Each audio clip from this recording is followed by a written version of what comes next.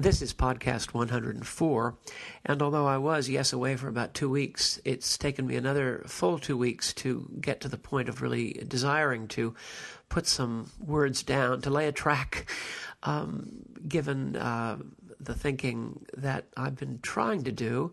And it occurred to me after reading Huxley's 1936 novel, Eyeless in Gaza, recently, that in a real sense that novel said all that could be said. If you are looking for something like an overwhelmingly empirically verifiable picture of the human world and a kind of self-transcending resolution to the intractable problems of human existence, you wouldn't do it all badly to look at Eyeless in Gaza, because it sort of says everything there is to say. Huxley followed it with 4 other novels, mid and late mid-period novels, concluding, in my opinion, with The Genius and the Goddess, and almost 20 years later. But after you read this particular book, Eyeless in Gaza, you almost want to say, well, there was nothing more to say. He said everything. You could fine-tune a sentence or two, and there was 1 or 2 things you could say. It's really like reading Cousin's book, By Love Possessed. After it, even though he should have written more had he not been ambushed 100% by very, very angry people, Cousins said, in a way, all that needs to be said, at least about the human world, in By Love Possessed. And the same could go for any number of people that you can think of. We all know that we want to know that after Journey, rock and roll had nothing left really to say except repetition.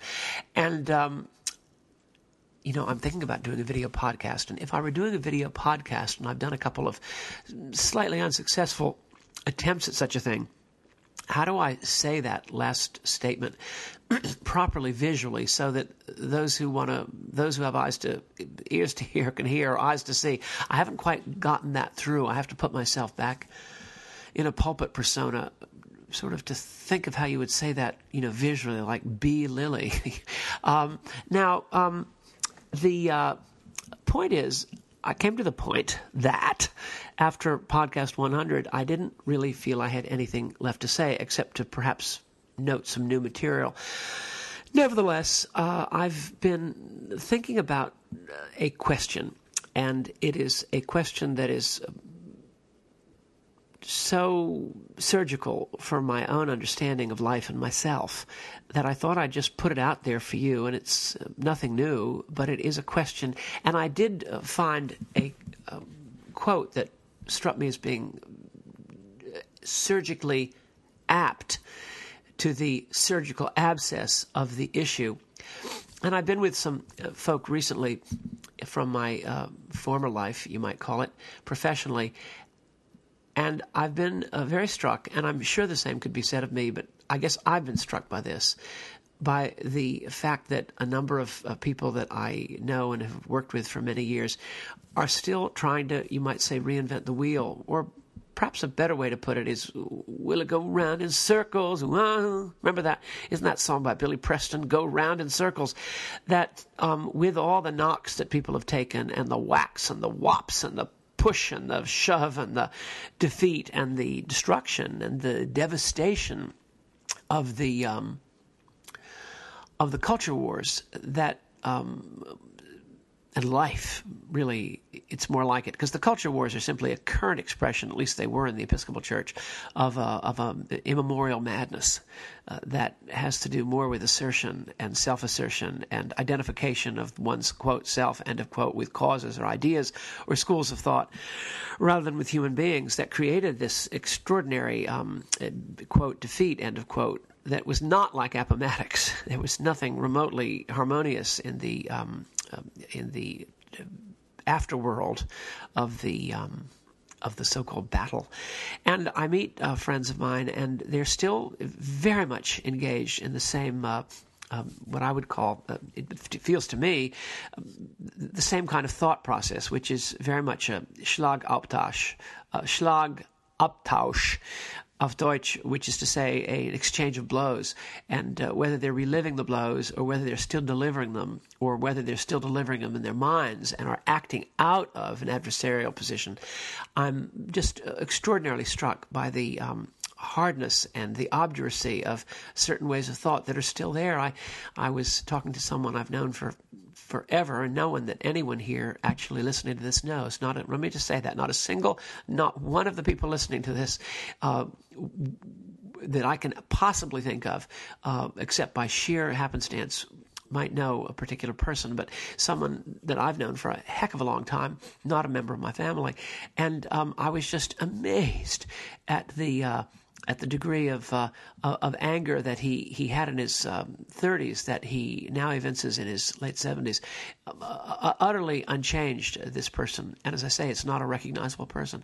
And there was the same adversarial ideological points of view that were sort of interesting, you might say, or even appealing possibly to a young man in his 20s and 30s, strike one as being really terribly besetting and imprisoning and really pathetic and dark in a man in his late 70s. And I was amazed. I said, I don't understand why experience hasn't cut this. He said to himself, well, my son says I'm angry. And I say to myself, I'm not angry. Show me where I'm angry. And think about this. I mean, do you know anybody? Look, do you know anyone who evinces or seems to express absolutely no sense of who they really are, but are still operating out of being someone who they're not? After 30 years of the ego's not self receiving blows, it is such an encouragement to see the to me wonderful French movie Jean de Fioretti and Manon of the Spring to see portrayed the possibility of an old person dying in a non-lost state, someone actually understanding who they are. Let me read a passage very briefly in Huxley's 1951 book, maybe 52, entitled The Devils of Loudun.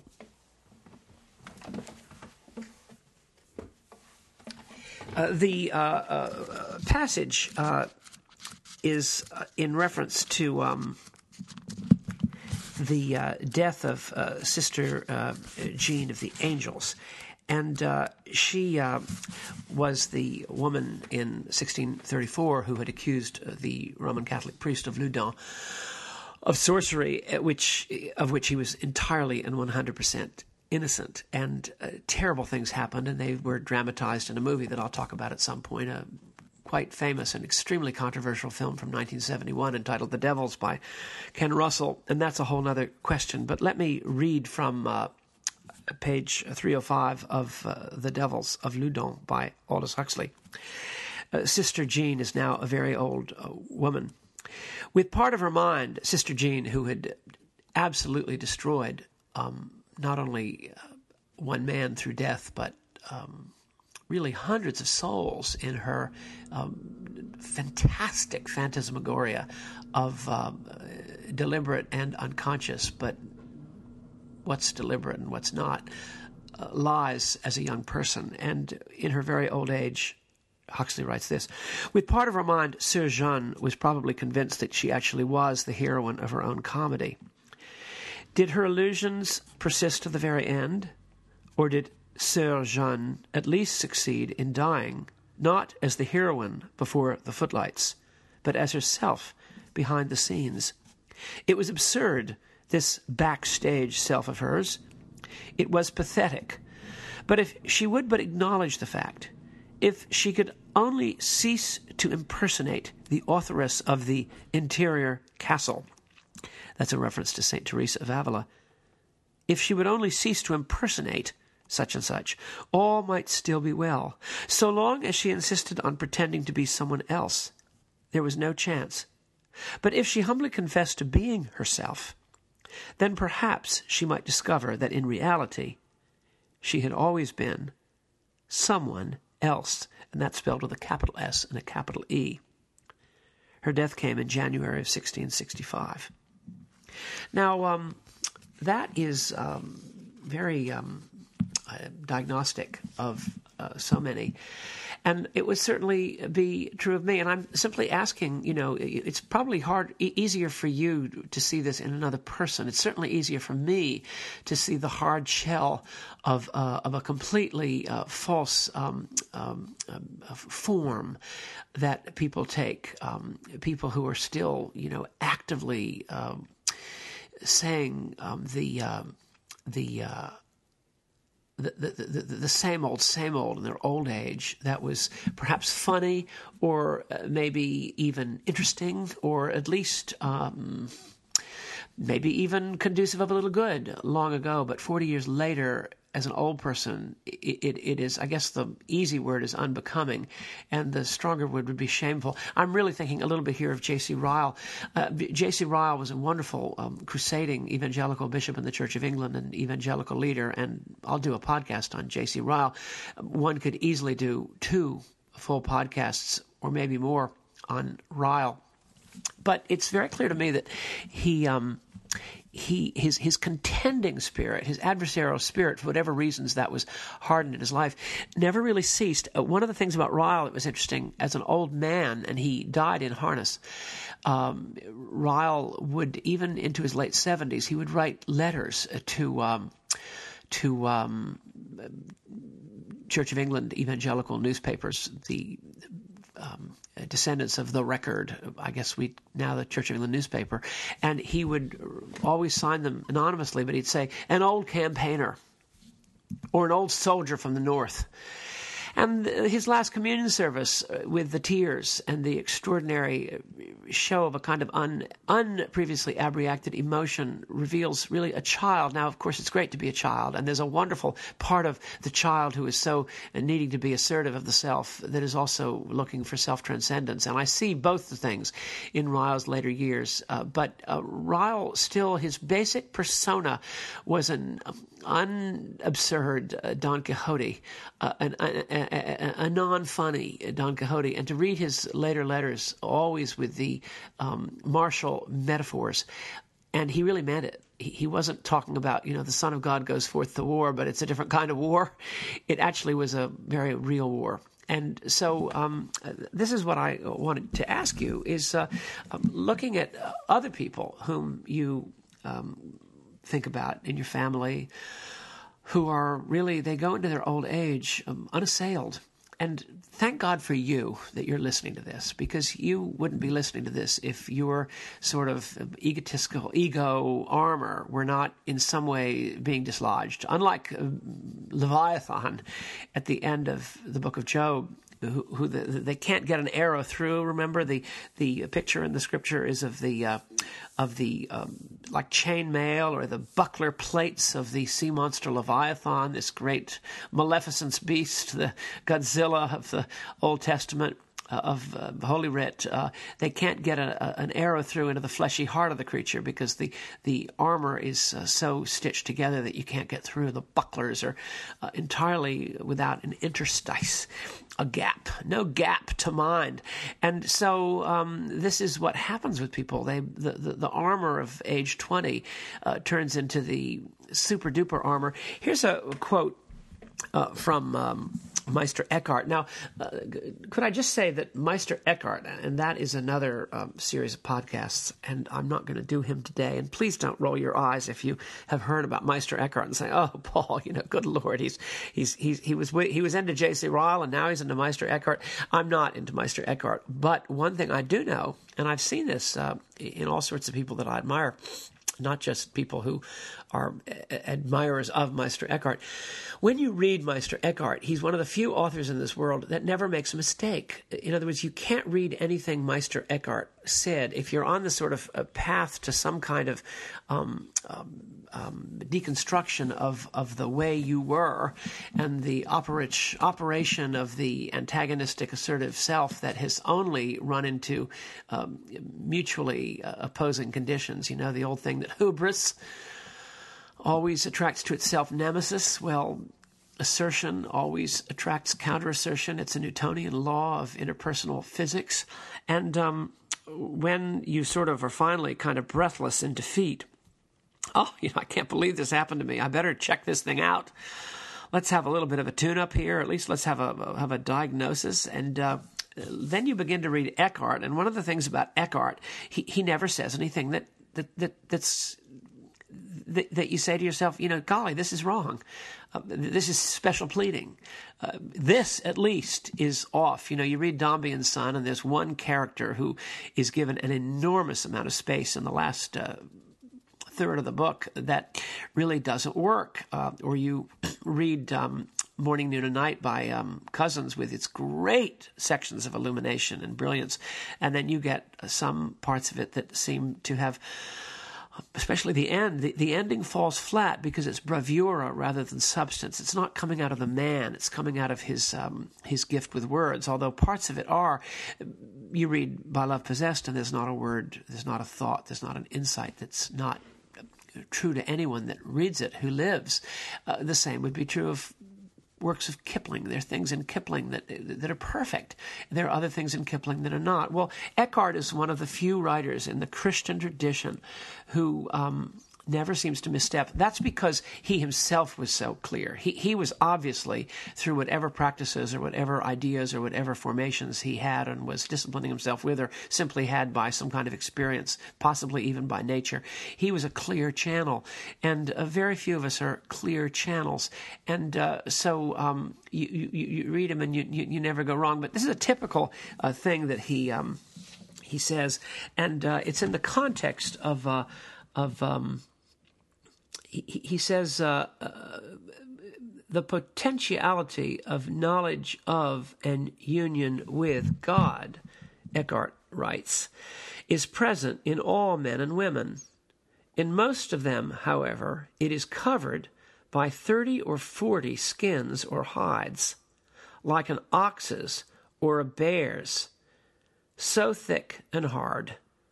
Beneath all this leather, and in spite of its toughness, the divine more than self, which is the principle of our being, remains alive. The hopeful part of the second is the antipode to the devastating description of the first. In most of us, however, by 30 or 40 skins or hides, he is covered like an ox's or a bear's, so thick and hard. Now, that explains why the perdurance of the same patterns. Now, it is such a joy when you see someone actually open to a change.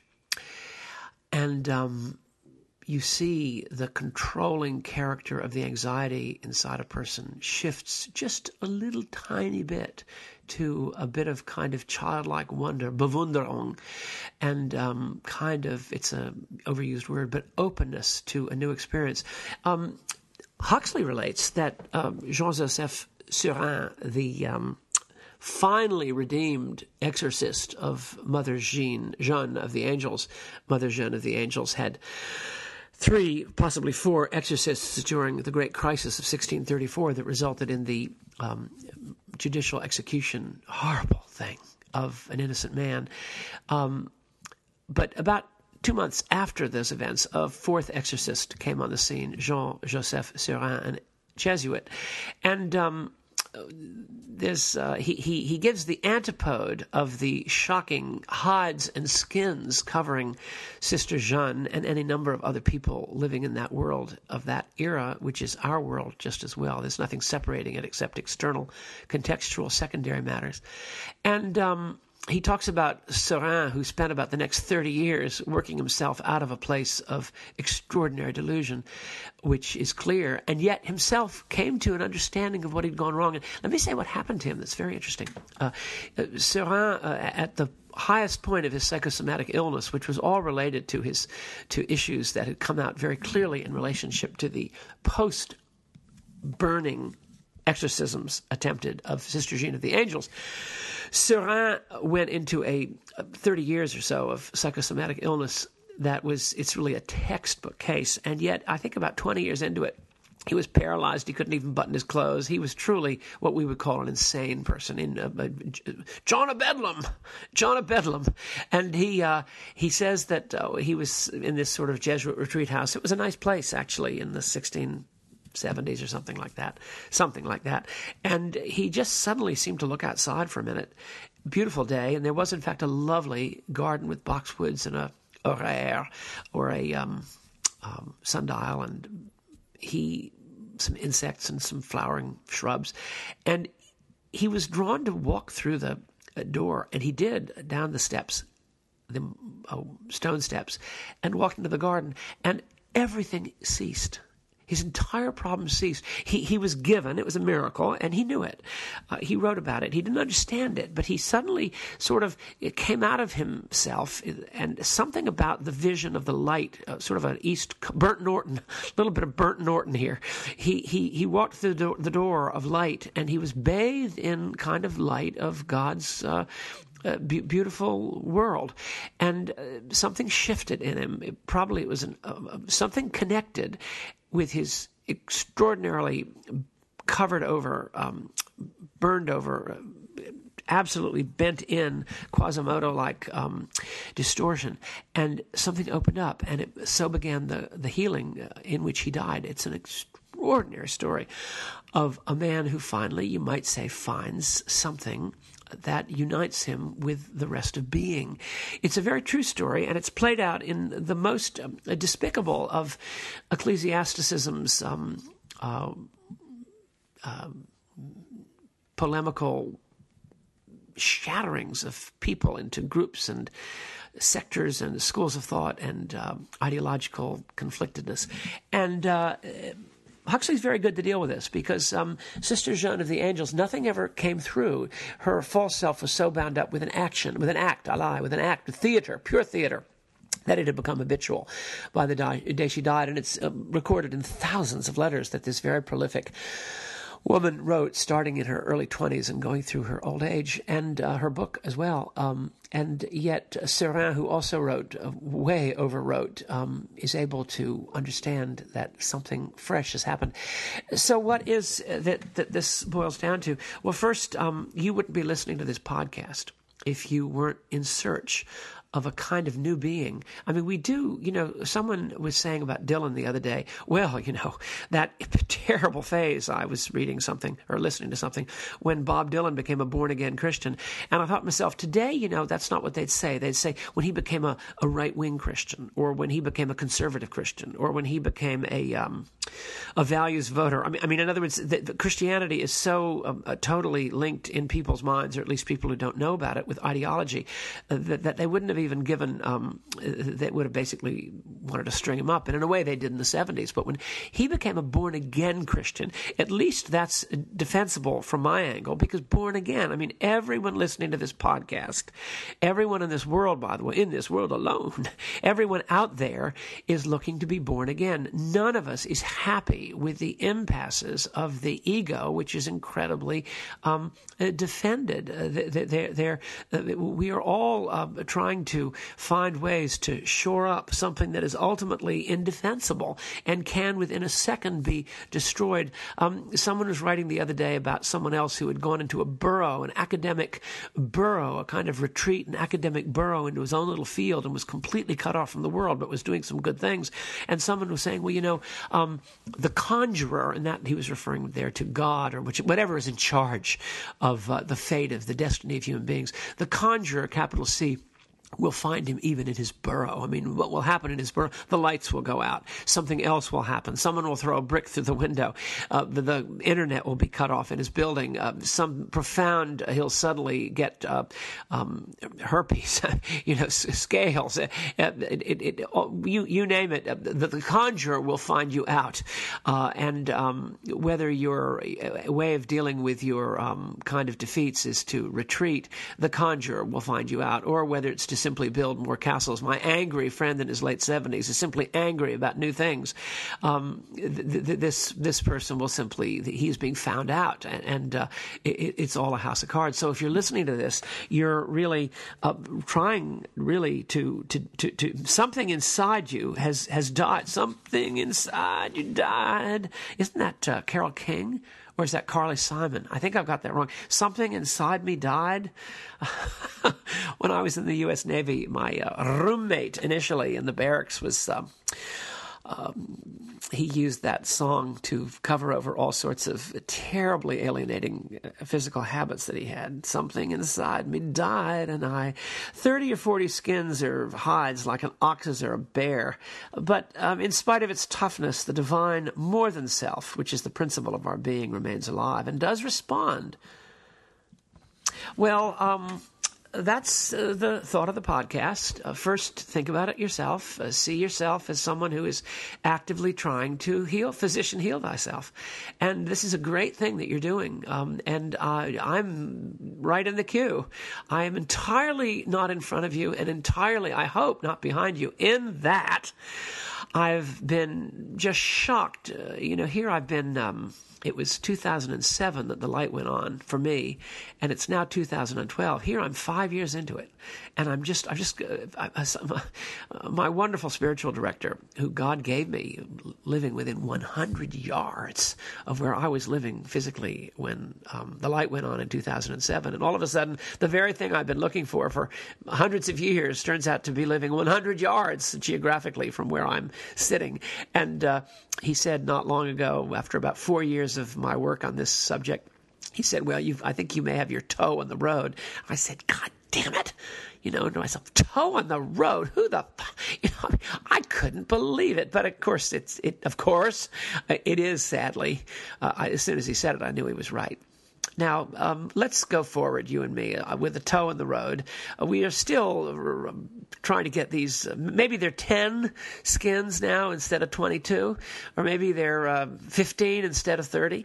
But that's a real step, because then the possibility of an arrow getting through the bucklers of Leviathan and Behemoth is infinitely higher every skin that gets cast off. And so I'd like to spend the next few podcasts looking at the antipode of Sister Jean of the Angels, Sœur Jean des Anges. And I feel like Monty Python. Are you the man who was persecuted and murdered the Protestants of France? Oui. Are you the famous Cardinal Richelieu? Oui. I think of Monty Python and the Search for the Holy Grail. Remember the French keep, le donjon français? This is really...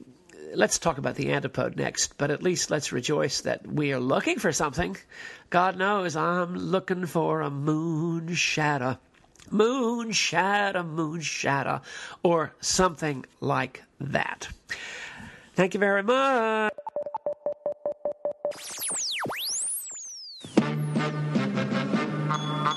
I wish I was a spaceman, the fastest guy alive. I'd fly you around the universe in Fireball XL5. Way out in space together, conquerors of the sky. My heart would be a fireball, a fireball. Every time I gazed into your starry eyes, we'd take the path to Jupiter, and maybe very soon we'd cruise along the Milky Way and land upon the moon. To a wonderland of stardust, we'll zoom our way to Mars. My heart would be a fireball,